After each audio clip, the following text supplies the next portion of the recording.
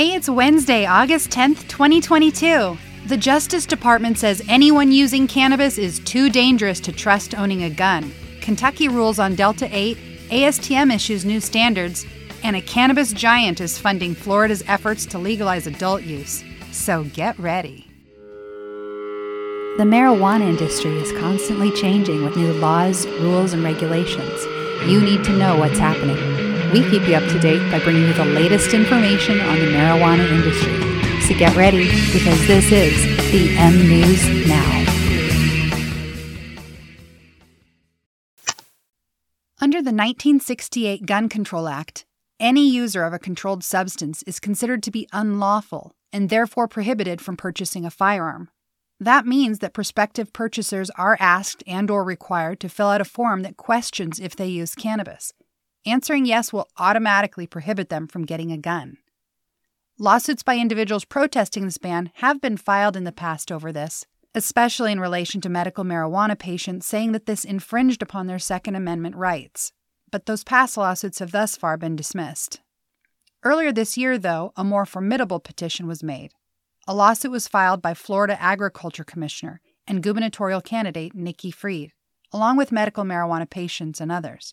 Their lawsuit was filed against the Justice Department, calling this ban unconstitutional. Fried says that, for medical cannabis patients, this questioning and ban creates an incentive to either lie, buy a gun on the illicit market, or simply forego a constitutional right. Fried sent a tweet on the morning of 4/20 saying, "I'm suing the Biden administration because people's rights are being limited. Medical marijuana is legal. Guns are legal. This is about people's rights and their freedoms to responsibly have both." Shortly after this lawsuit was filed, the Supreme Court handed down a ruling on abortion, striking the controversial Roe v. Wade case. The Supreme Court opinion said that there was no historical base in the Constitution to allow for abortion, and therefore the matter should not have federal involvement, but rather be turned over to the states for their own supervision of the matter. Based on that ruling, Nikki Fried and the plaintiffs revised their lawsuit to reference these same arguments, and they wrote, "Quite simply, there is no historical tradition for denying individuals their Second Amendment rights based solely, or even partially, on the use of marijuana. In fact, historical evidence shows that marijuana was considered a legitimate and legal form of medicine in England, America, and other Western countries through the mid-19th and early 20th centuries. It was also discussed and researched for its medical properties in and around the time that the Second Amendment was ratified. There was no law or regulation preventing marijuana users from possessing firearms in and around those time periods. Rather, such a ban did not come into existence until around the mid-20th century. This week, the Justice Department asked a federal court to dismiss that lawsuit against them, and they included a memorandum with their justification for requesting dismissal. Among other things, they focused on Florida's medical cannabis disclosure rule, which states that doctors must inform patients that cannabis impairs judgment, cognition, and physical coordination. They used this to argue that cannabis consumers therefore pose a public safety danger if they were to have firearms. They said, "The impairing effects of illegal drugs, including marijuana, make it dangerous for regular, unlawful drug users to possess firearms." It's worth noting, though, that alcohol and prescription drugs also cause similar impairments with use. The Justice Department also drew historical parallels to past gun bans for groups like Native Americans, Catholics, panhandlers, and those who refused to take an oath of allegiance to the government. They wrote, "A historical tradition exists of regulations that restrict or prohibit firearm possession by those whose possession of firearms the government deems dangerous." They also added, "Marijuana users with firearms possess a danger comparable to, if not greater than, other groups that have historically been disarmed. For example, like the mentally ill, drug users are more likely to have difficulty exercising self-control, making it dangerous for them to possess deadly firearms."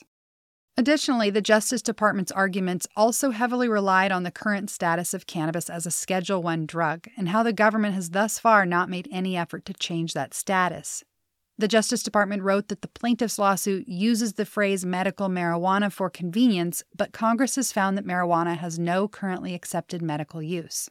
They also wrote, "The U.S. Attorney General has authority to transfer between schedules any drug or remove any drug or other substance from the schedules, if, after considering scientific and medical evaluations and recommendations from the Secretary of Health and Human Services, he finds that the drug meets criteria for a different schedule or does not meet the requirements for any schedule.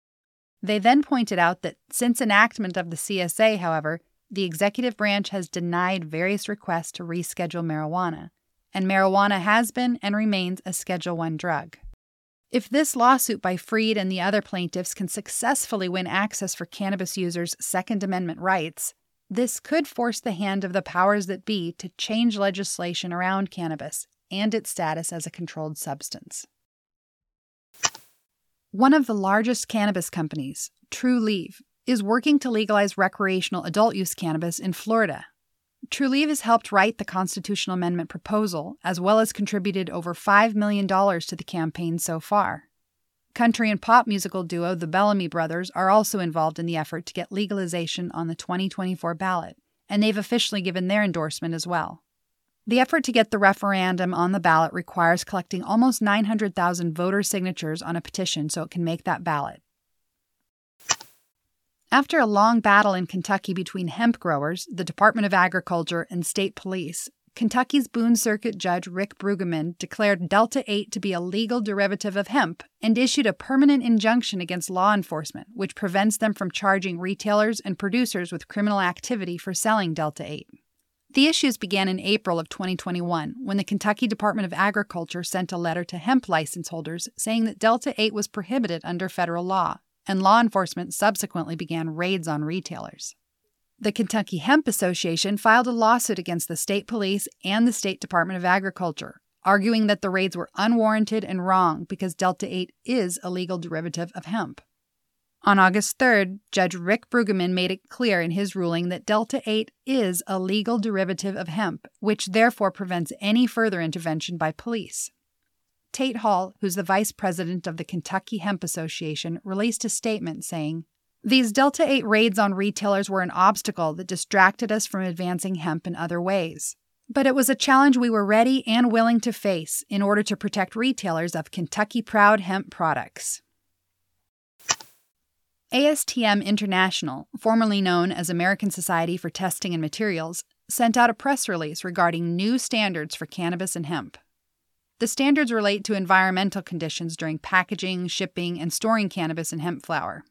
Jonathan DeVries, a member of ASTM, says these standards are designed for the entire cannabis supply chain, all the way from cultivation to the end consumer.